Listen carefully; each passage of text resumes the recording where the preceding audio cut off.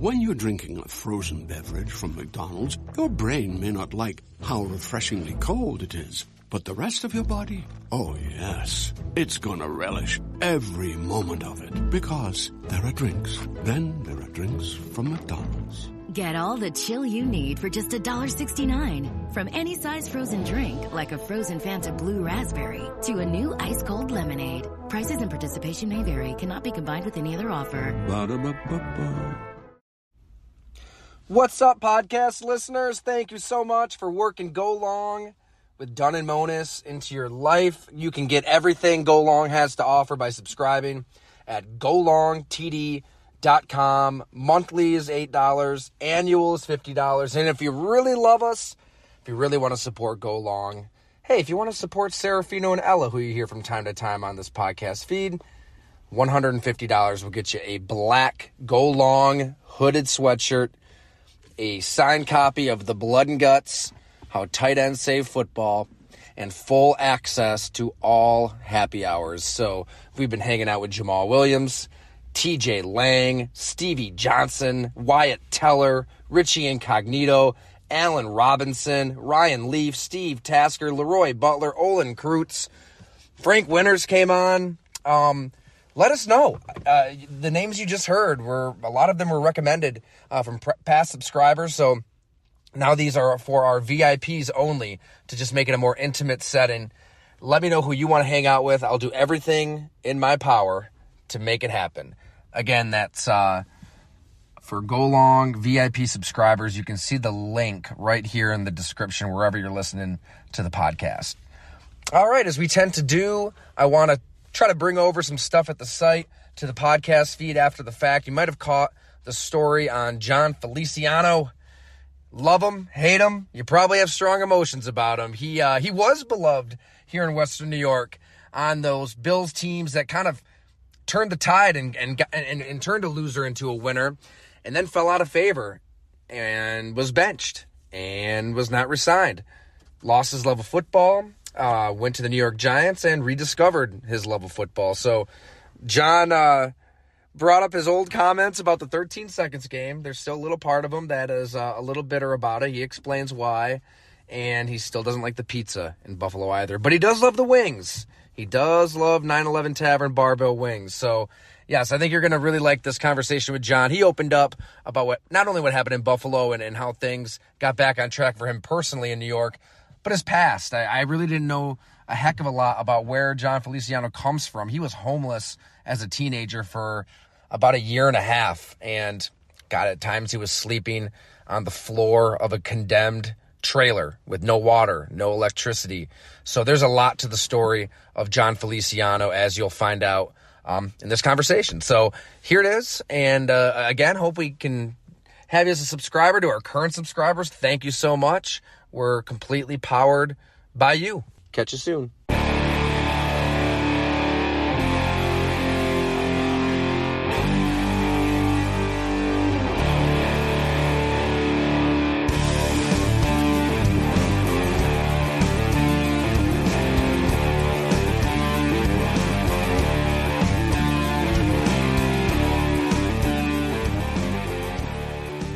%. I would love to be back with them. They're my guys. It's easy being with them, and just the joy I get playing football, and like I want to succeed for them too. You know, going out there and playing, and the season we had, and and Dayball ended up winning Coach of the Year. I remember we got into the playoffs, and I was like, man, I'm so happy for you. And he was like, dude, shut the F up. I'm happy for you. What are you talking about? Like, so it's just one of those relationships where, you know, we're doing it for each other. And that makes those hard days in camp and those long in the middle of the season, those long grinds, it makes it easier.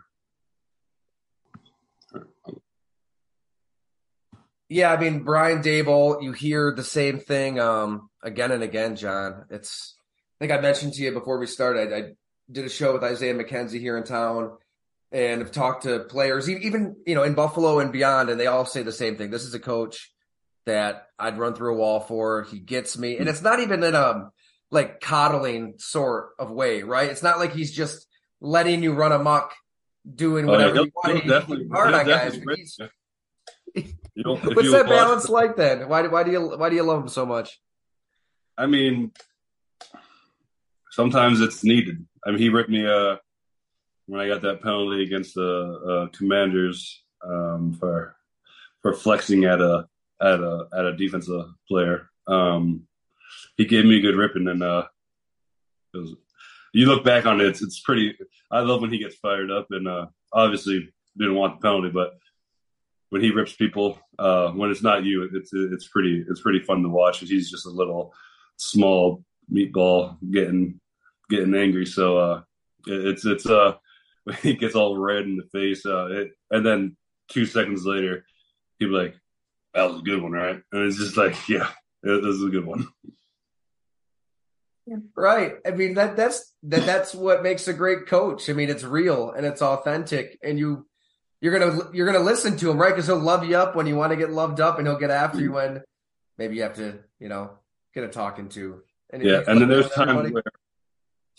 times where like Slay Slay dropped the ball against the Vikings, I think it was, and you just see Dayball go up to him and just bring him up and not tear him down. He knows when to bring you up and when to tear you down. So he's great at that balance. And how did you guys really? I mean, I don't think anybody expected a damn thing out of the Giants this year. Really, It was maybe Brian and Joe Shea, maybe they didn't expect anything. Who knows? But you made the playoffs. You win a playoff game. You're competitive. What goes into building a culture from scratch? Like, what does we hear that term all the time: culture, process. A lot of times it's just like a word salad of nothingness, but there seems to be substance out there with this coach, this GM, you players. Where did you even start to build that thing up?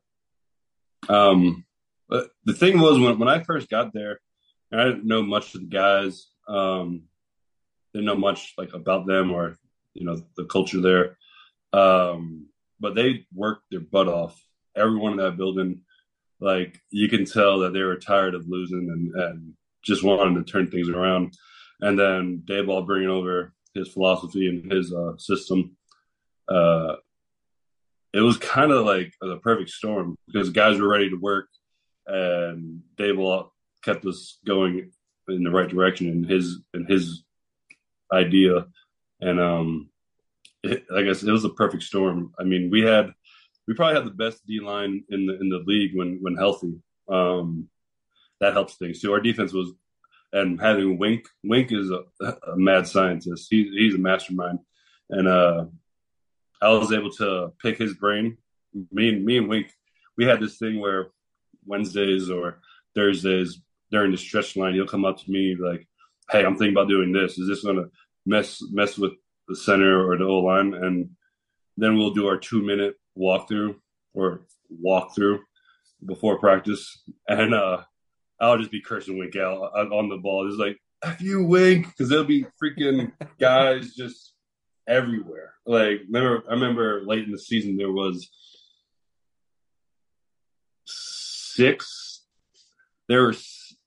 4 DBs and 2 linebackers on the ball.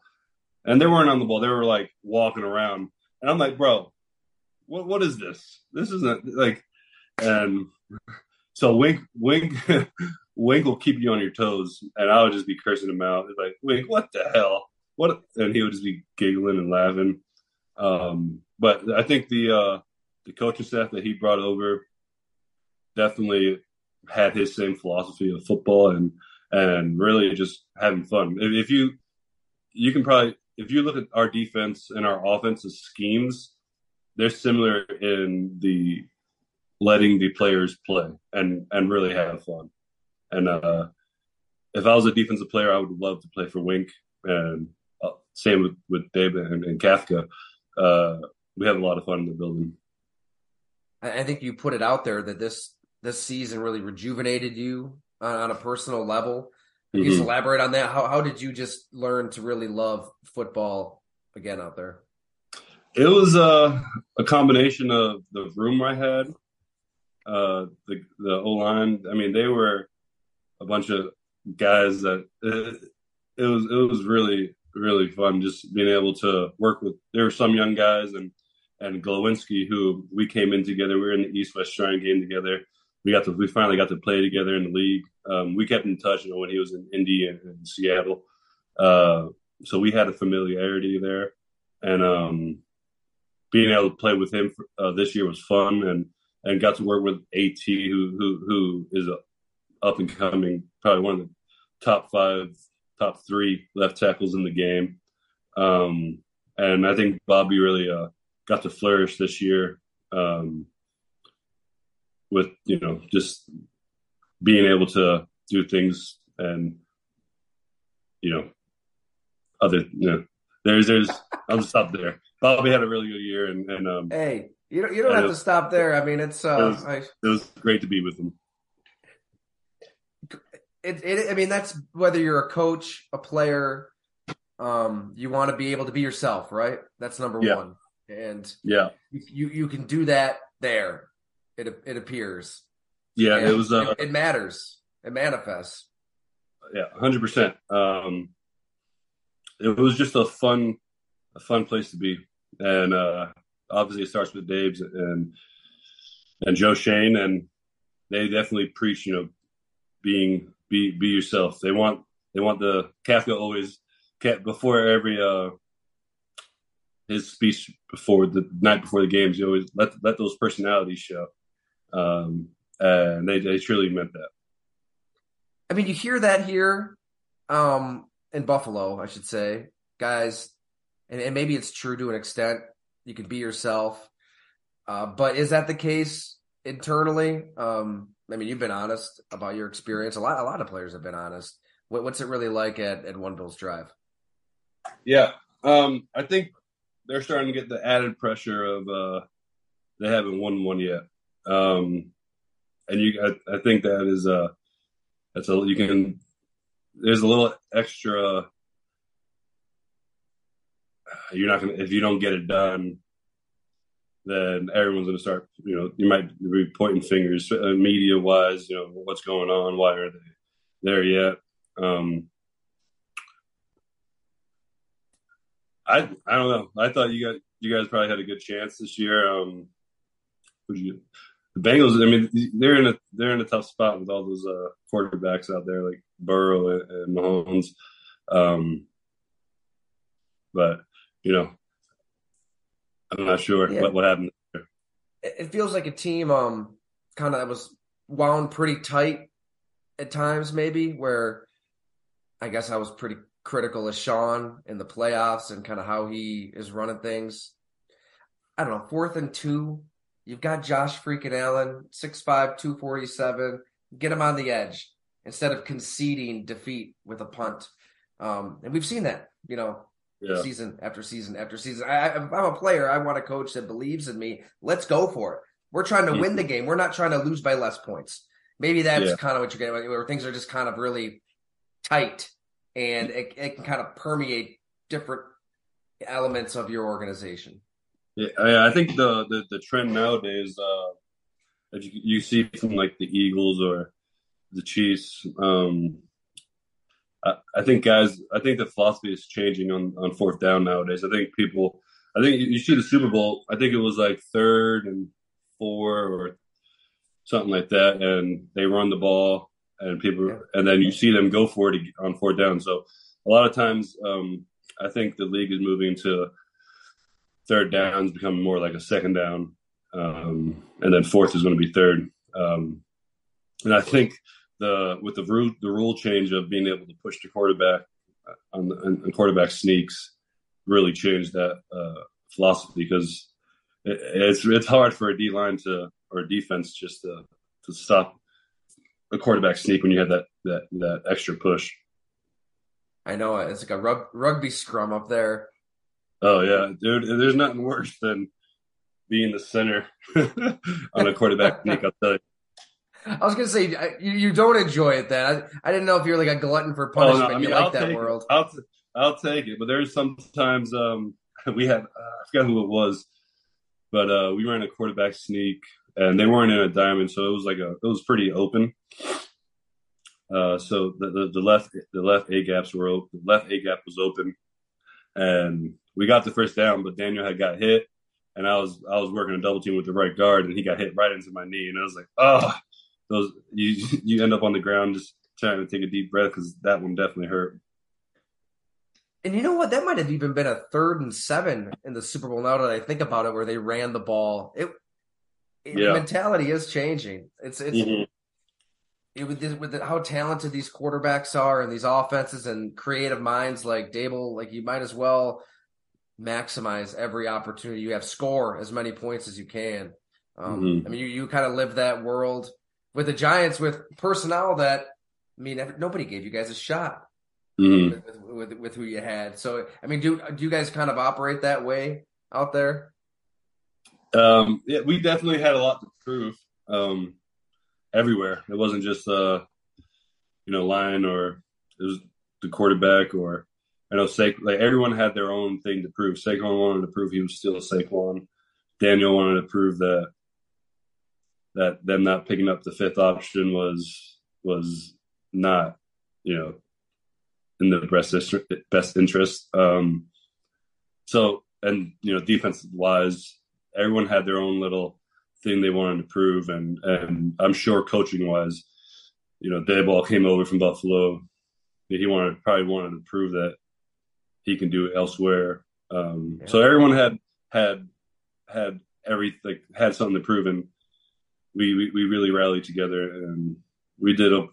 We would have loved to beat the Eagles. But I think we definitely had a good season. It's such a human game. I think we get caught up into numbers and we're talking about numbers here, but Mm-hmm. on an individual level, right? When a guy has something to prove and is just going out there for a higher purpose, man, that can be a powerful thing. I almost forget about Daniel Jones with that option. Yeah, he did. Forget about us in the media saying he Mm-hmm. might not be any good. His own team wanted to see him prove it, and he did. Mm-hmm. And now he put himself in a great position right now. Yeah, when I got in the building, I kind of you could see that he definitely has the talent, and no fault to his own. I think that with all that moving parts that he had to deal with in his first 3 or 4 years, that's tough. That's tough for anybody. I think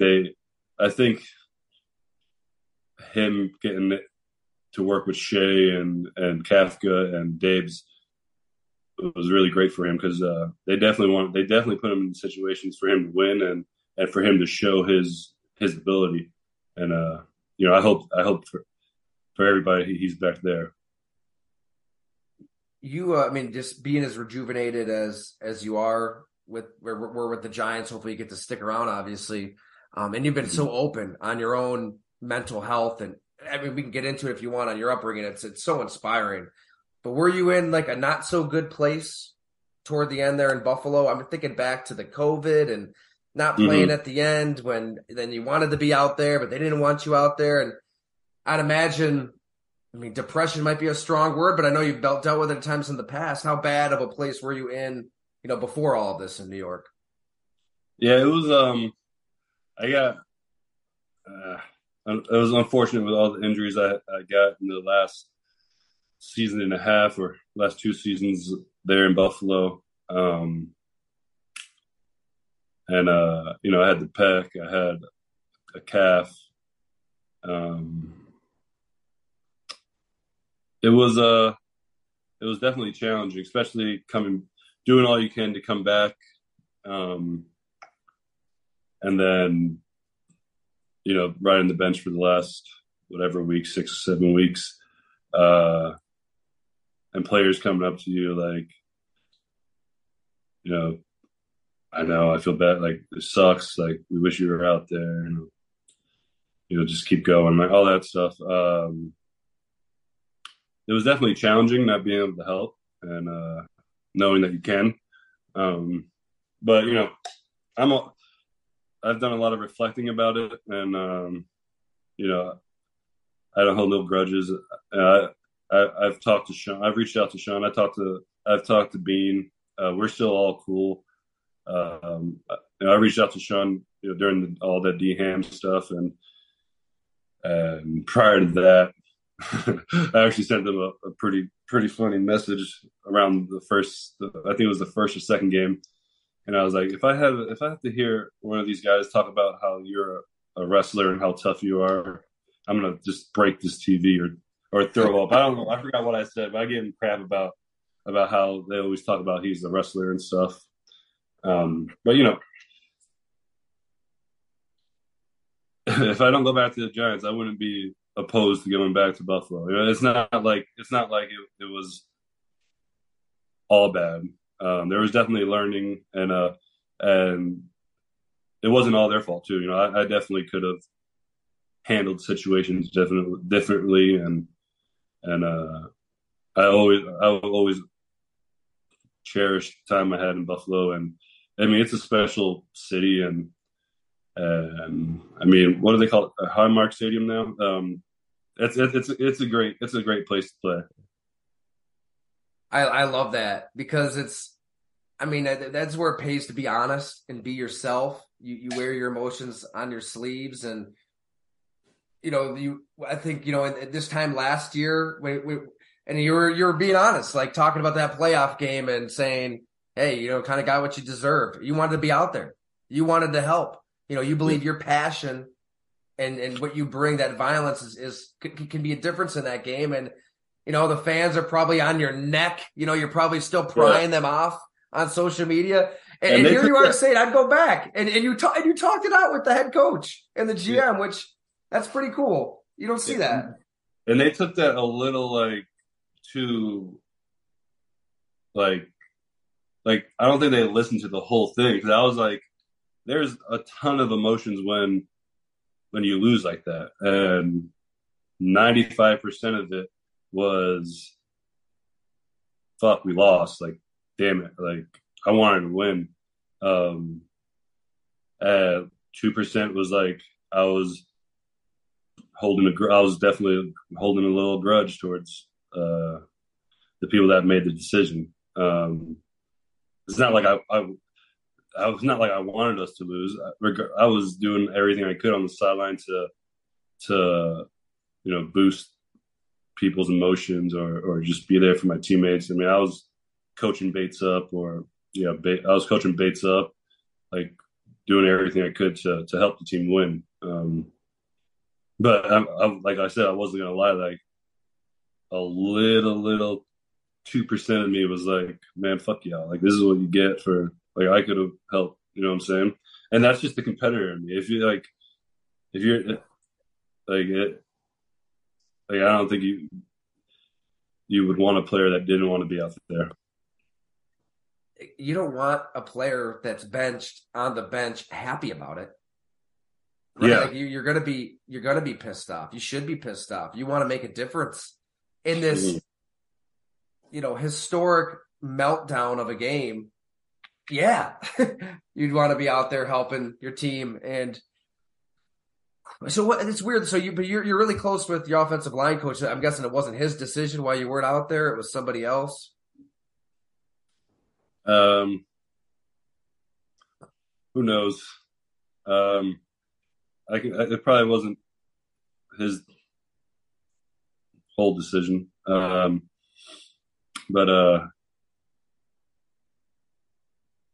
I don't know. I love Bobby, and we have a special bond.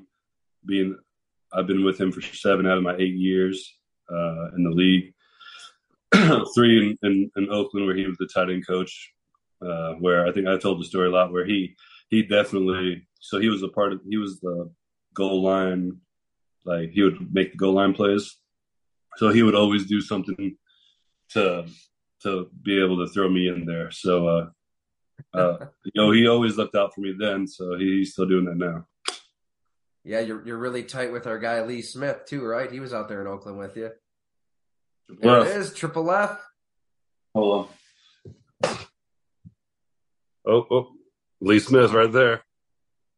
Oh, there he is. The jersey's right there. Yeah. Yeah, that's I was my half guy. expecting Lee to appear and, burst through the wall like the Kool-Aid man.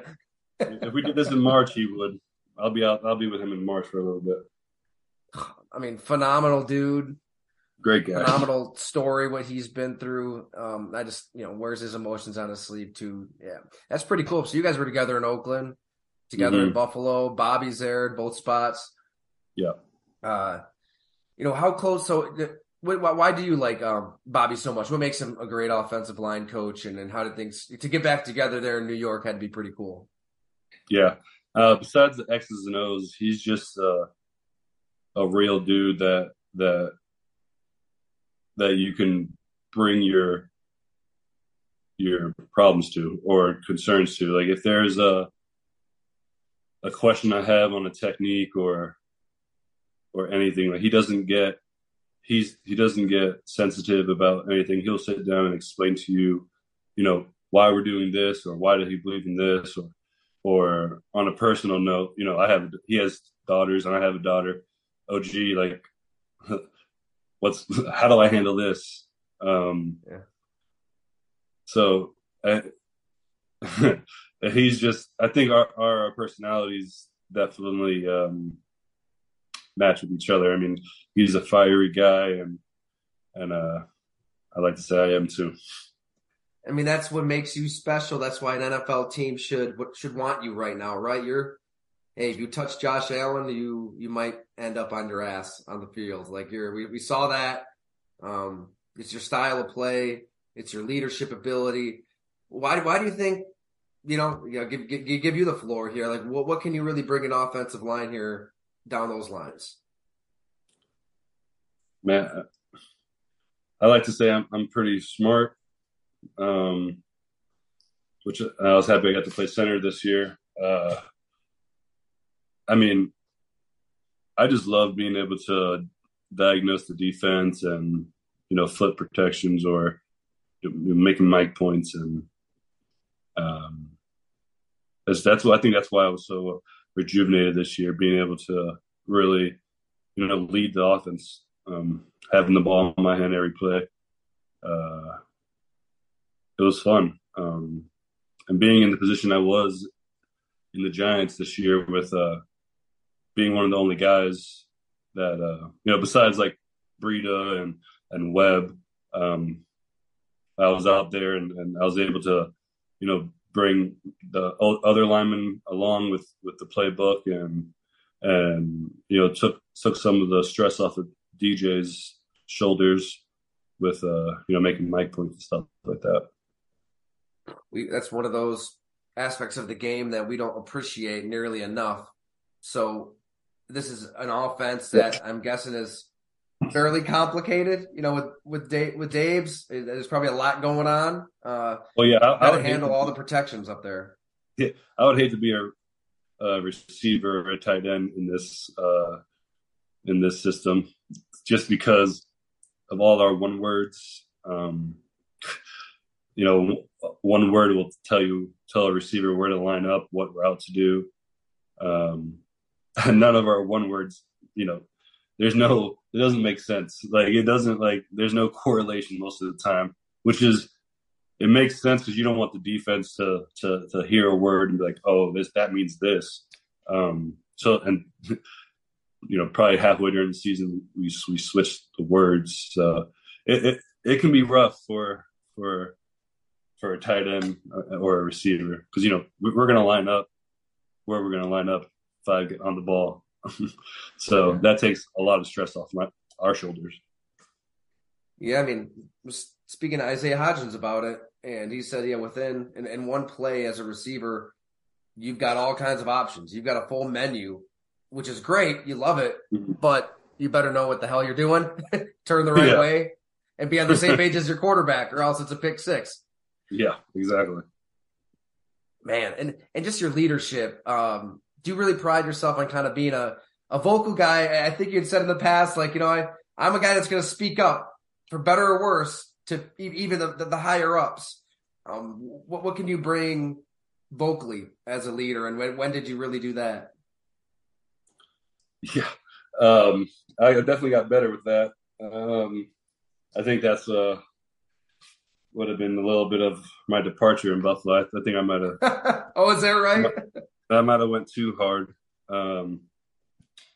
But I'm usually very quiet until I get on the field, or if we're in a meeting and I need to speak.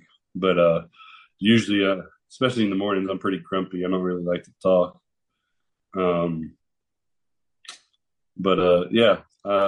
I just,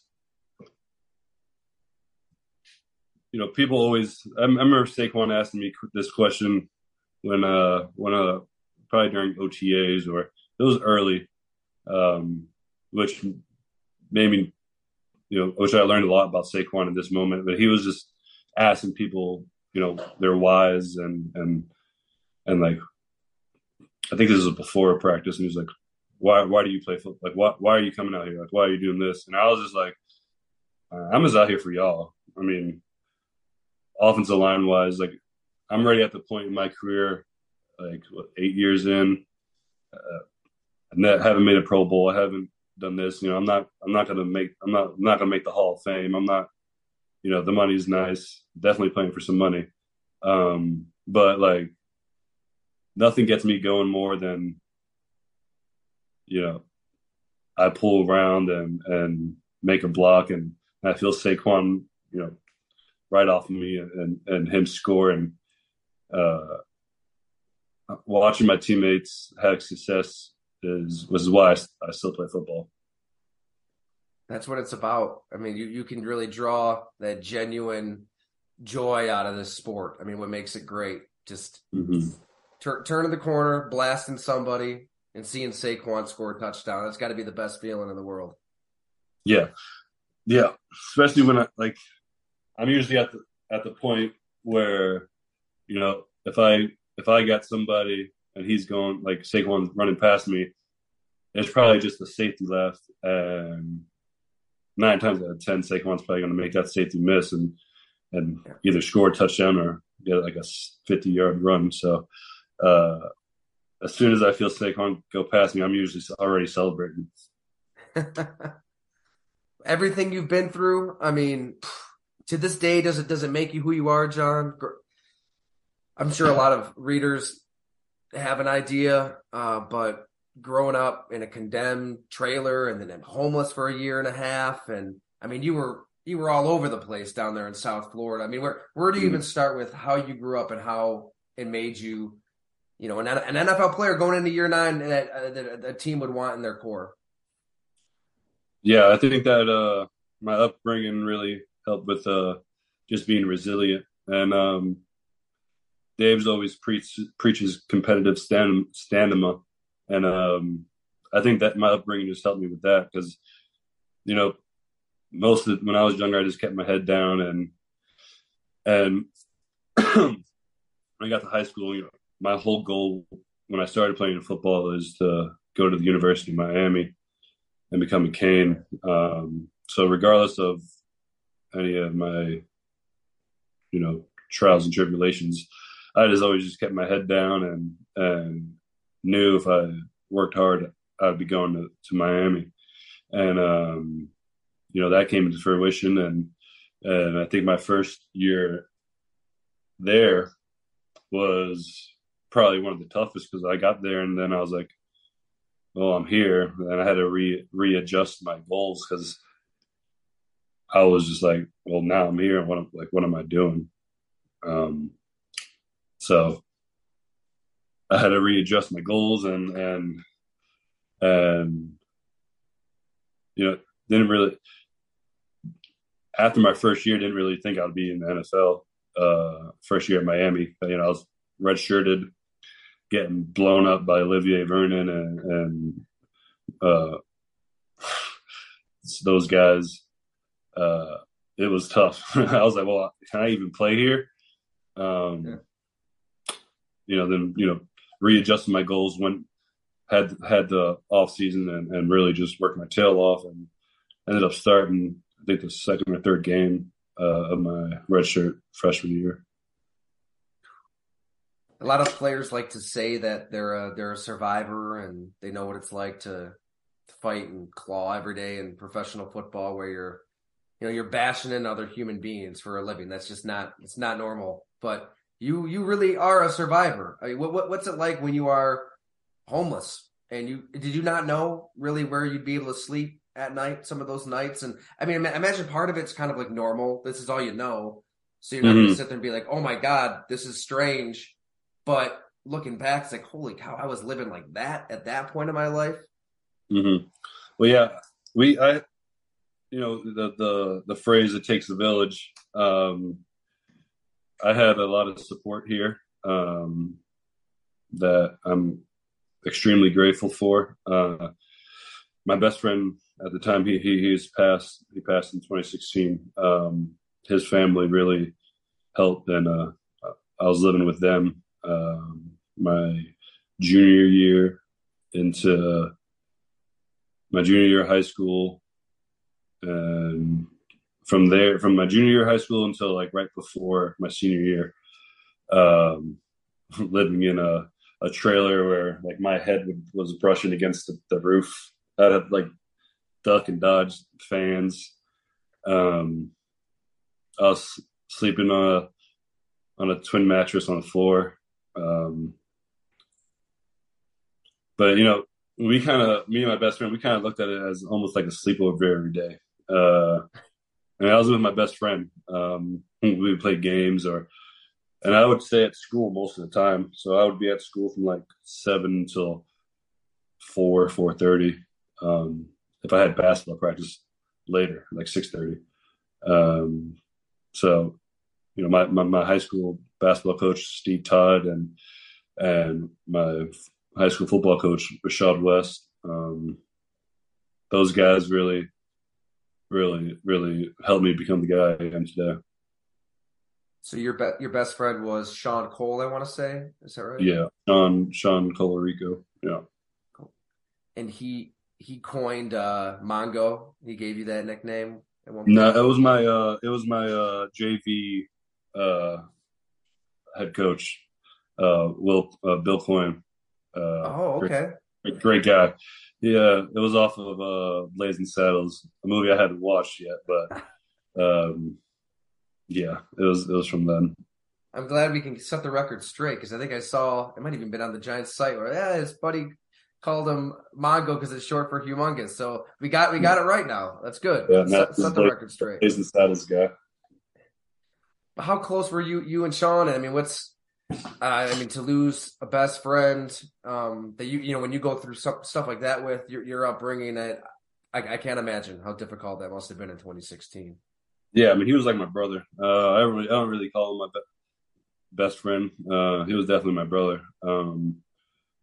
So we had, when his parents divorced, his family lived with my family for a little bit, and then when I was homeless, I lived with him for a little bit. So we spent like almost every day together, and that was a rough thing to get through. My daughter, we named my daughter after him, so we're gonna keep his memory going. That's pretty great. How old is your daughter now? She's 5. Yeah. And the spelling on Sean for your daughter is that was one of the things I lost the fight to, but I'm okay with it. His name was Sean. My daughter is Shawn, so close enough. Just had to make sure. I that's what I thought I saw, but yeah, it's the memory stays true. I think when you stayed at his house, I think you had said in the past there were times where you would still, like, you almost felt like a burden at times. And you go back to your condemned trailer on some nights. Yeah, some nights.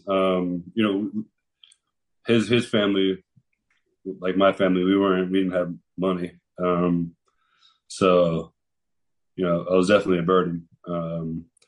And my girlfriend at the time, her family really, really helped me out as well. Clothing and they would feed me a lot. And just having a place to stay. I would sleep on a couch or on a floor.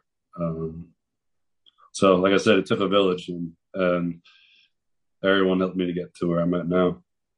When you go back to the trailer, though, what's it like in there? I mean, there's nobody's in there, right? Is it boarded up? It wasn't boarded up. Running around? Probably. There's definitely. I mean, we didn't have our floors weren't there, so it was just like wood floor. It was just like the wood. What's those called? Yeah. Anyway, it was just wood and no power. I would just go there and sleep sometimes.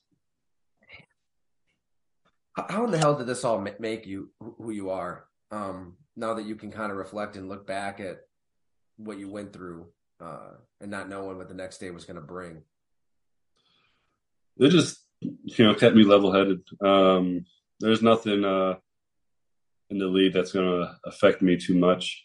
I give up a sack, fuck it, move on. Like it could be worse. It's so true. I mean, I got to know Tony Gonzalez for the tight end book that I wrote, and even you look at Tony and it looks like he doesn't have a scab on him. It looks like this is somebody who, how much adversity did Tony really face? And then he goes through his story. It's like, well, he actually did go through some shit, and he's now raising kids who can literally have anything they'd want in life. He's got X amount of millions of dollars, and he said, as a dad, I want them to go through some hard times, like within reason. You don't want, I don't want them living like I lived, but you need to go through some shit as a kid, as a teen, as a young adult to learn how to be a man or a woman, right? I mean, otherwise, because it's inevitable. I think maybe a lot of guys, maybe not, but some guys in the NFL, maybe they never went through what you went through or anything close to it. So bang, adversity strikes and you don't know how to handle it. You don't know how to deal, where you always kind of know how to deal with anything that would pop up in your life as an NFL player. Yeah. Now I'm really appreciative of how I came up. Hard times make hard people. So there's definitely, I still drive through the trailer park on occasion. I had a lot of great times there. It wasn't all bad. I made a lot of great friends. I was able to be a kid. I was outside most of the time with my boys and, playing sports or playing freeze tag in the parking lot, playing manhunt. I mean, there's a lot of great times, and I'm still close with most of my friends from that time, and I wouldn't change it. What was that you're kind of willing to relive? What would have been the hardest part about living there, or the hardest time that you think did kind of harden you for today? Probably just my family issues. My issues with my mother and with my older brother, who we're doing better now, me and my older brother. But probably those times. Just a bad, rocky relationship with mom. You don't really talk to her today. Yeah, no, we don't really talk too much. But your older brother, I think this time last year, you said you hadn't talked in like 6-7 years. Is that rebound a little bit? I still keep people at a distance, but I have his kids living at my house with my dad right now. And I love those boys. So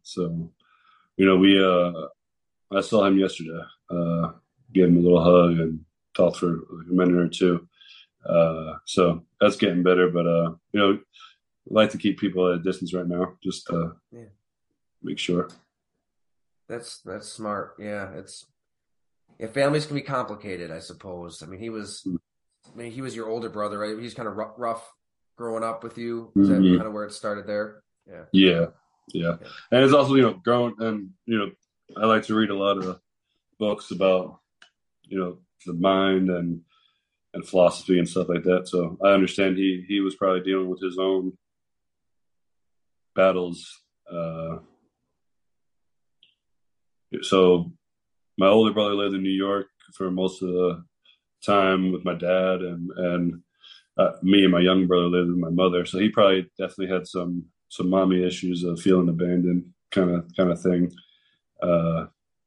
And I was always the child that was doing things right. So he would probably feel some type of way about that. And your younger brother, you're really close, I want to say, right? I think he's deaf too. Yeah, he's deaf. Yeah, we're cool. We're all right. There's he's trying to get him going the right way, but we're definitely good. Gosh, and you fast forward to today. I mean, you're raising your own family, creating your own future. Where do you draw your happiness when you wake up in the morning? Kind of what I know you said you're groggy. You know, you're not much of a morning kind of person, but what really kind of fills you with optimism after everything? Just my kids and my wife. My son yesterday, I was laying in bed. I was up, but I just wasn't out of bed yet. And he he just opens the door and jumps in bed, and we start watching a little TV together. Just my kids' smile and their happiness is what keeps me going. I love it. Yeah, if as long as it's not like 4:30 a.m. We had some wake ups in the 4 range for a while. We had to kind of work through that, but we're talking maybe 6s, hopefully. No, even better. It was like 8. 8? Yeah. Oh my God. It was 8. That's amazing. My daughter had already gone to school, or my wife took my daughter to school. No, today is Monday. No, my wife took my daughter to school, and she came home, and called back in bed with me, and then my son just opens the door and sticks his head through to see if we were up. And we're like, "Yo, come on!" And he was all happy, just running, and that made my day.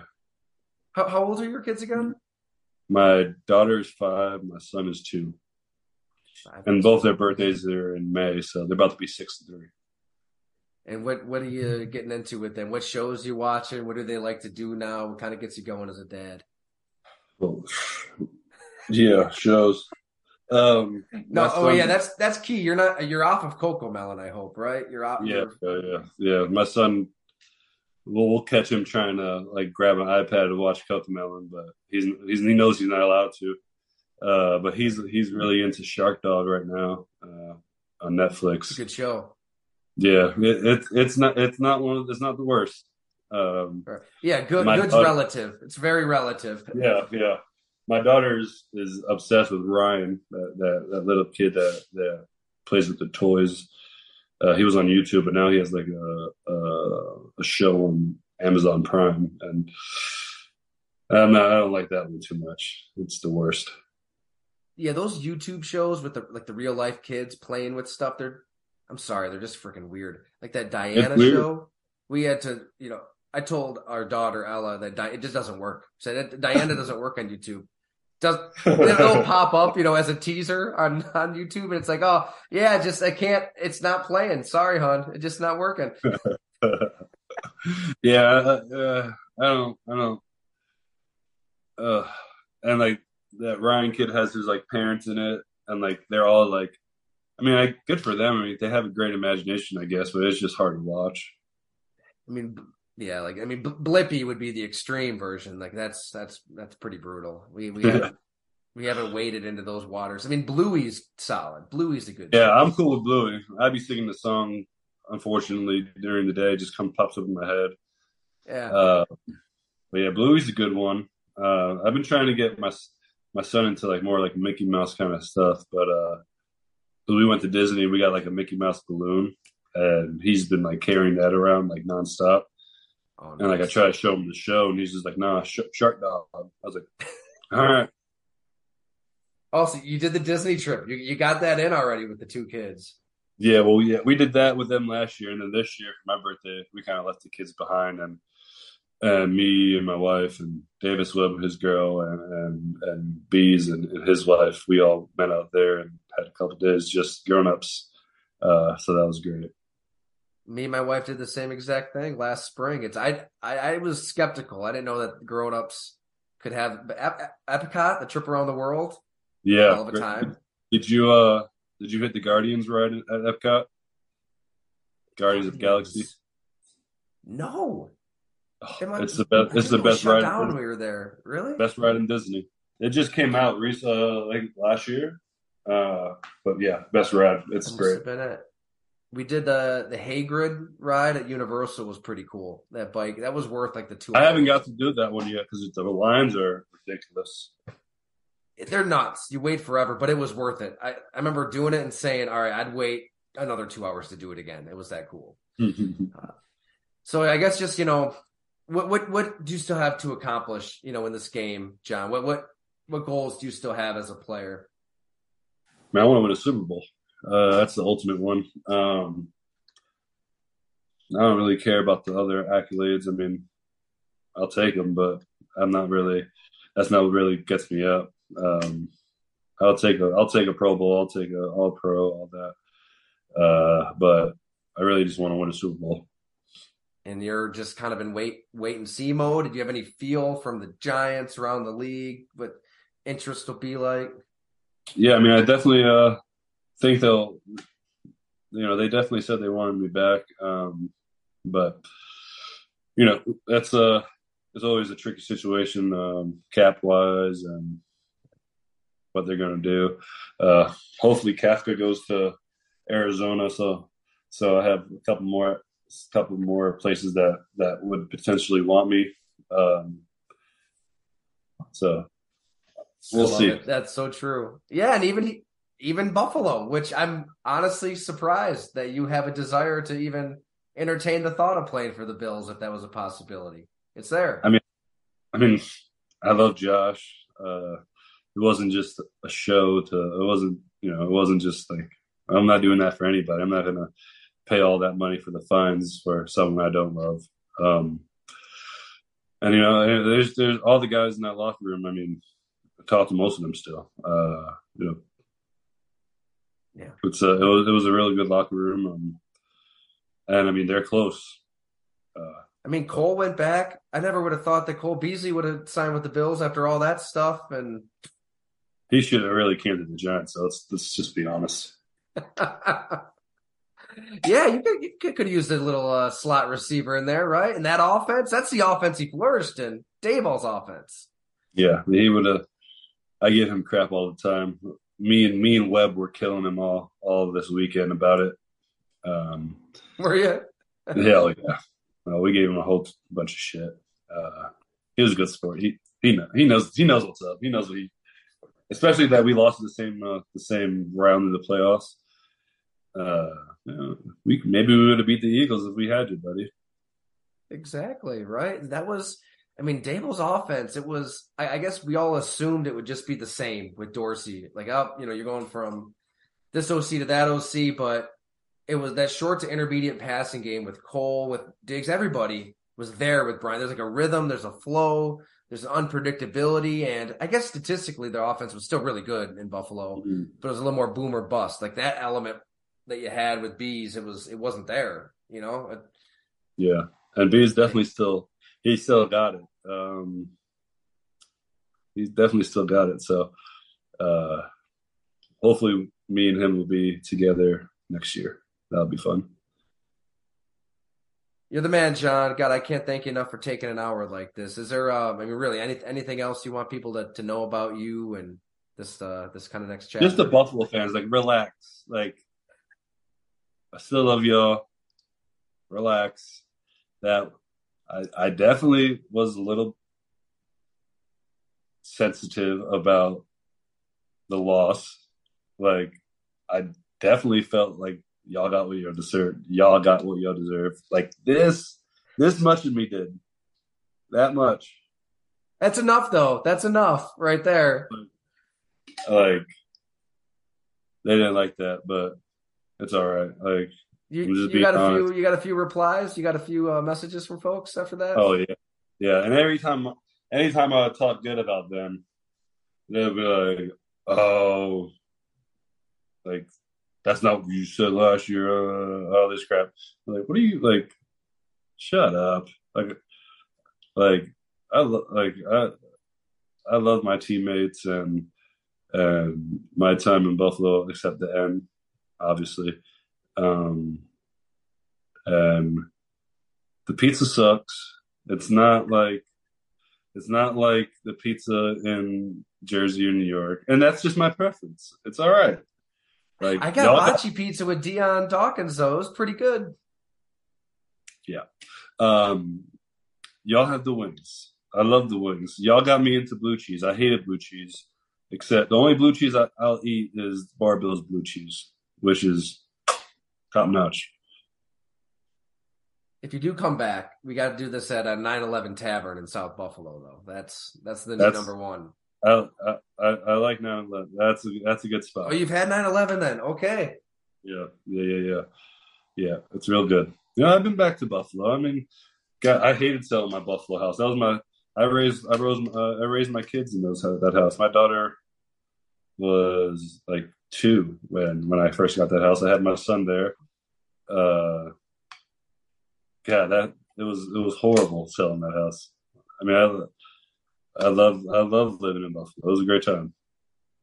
The team, the players are unbelievably tight. Maybe that's kind of what gets lost in it when you made that comment. It's like, yeah, you're not speaking down on your teammates. You guys are unbelievably close. Not one of my teammates batted an eye about what I said. But they completely understood what I was saying. And when you take that L, your emotions, you're hurt, you're sad, you're mad, you're disappointed, you're angry. Like, that's all there. So they knew what I was saying. So that's all I care about.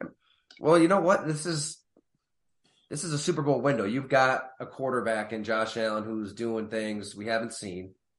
I mean, at a much, much smaller scale, I heard from a few fans after writing about, this bad situation out of Arrowhead. So I think I kind of saw maybe a fraction of the backlash you got, but I think after the Cincinnati loss, fans are like, shit, things got to change. Something's got to change because we've got a chance to win it all. Let's stop punting on 4th down. Let's stop trying to lose by less points. Let's try to win a game here, everyone. You were just bold enough to vocalize some of that displeasure. Yeah, and that window is closing more as the year goes by, as years go by. So, like, there's no time like the present. No doubt. And I heard emotions were pretty high in the locker room at Arrowhead after that game, as they should be after you're 13 seconds away. Offense, defense. I met, players are going to, they realize what you just said. Like, we've got an opportunity here and that window could close. We'll see what happens. I don't know what they can do. Maybe if you're willing to play for free, they'll let you play, but I don't think you want to do that. No. Nah. Get your money. Every player out there needs to get every penny you can possibly get. You're the ones out there sacrificing everything at the end of the day. Mm-hmm. Oh. Hey, John, thanks so much, man. I really appreciate you. And if you see Lee, give him hell for me. I will. He's a good Don't dude. worry, I'll hit him for you. I'll take him down and mess with you. Yeah, I will. Appreciate you having me on.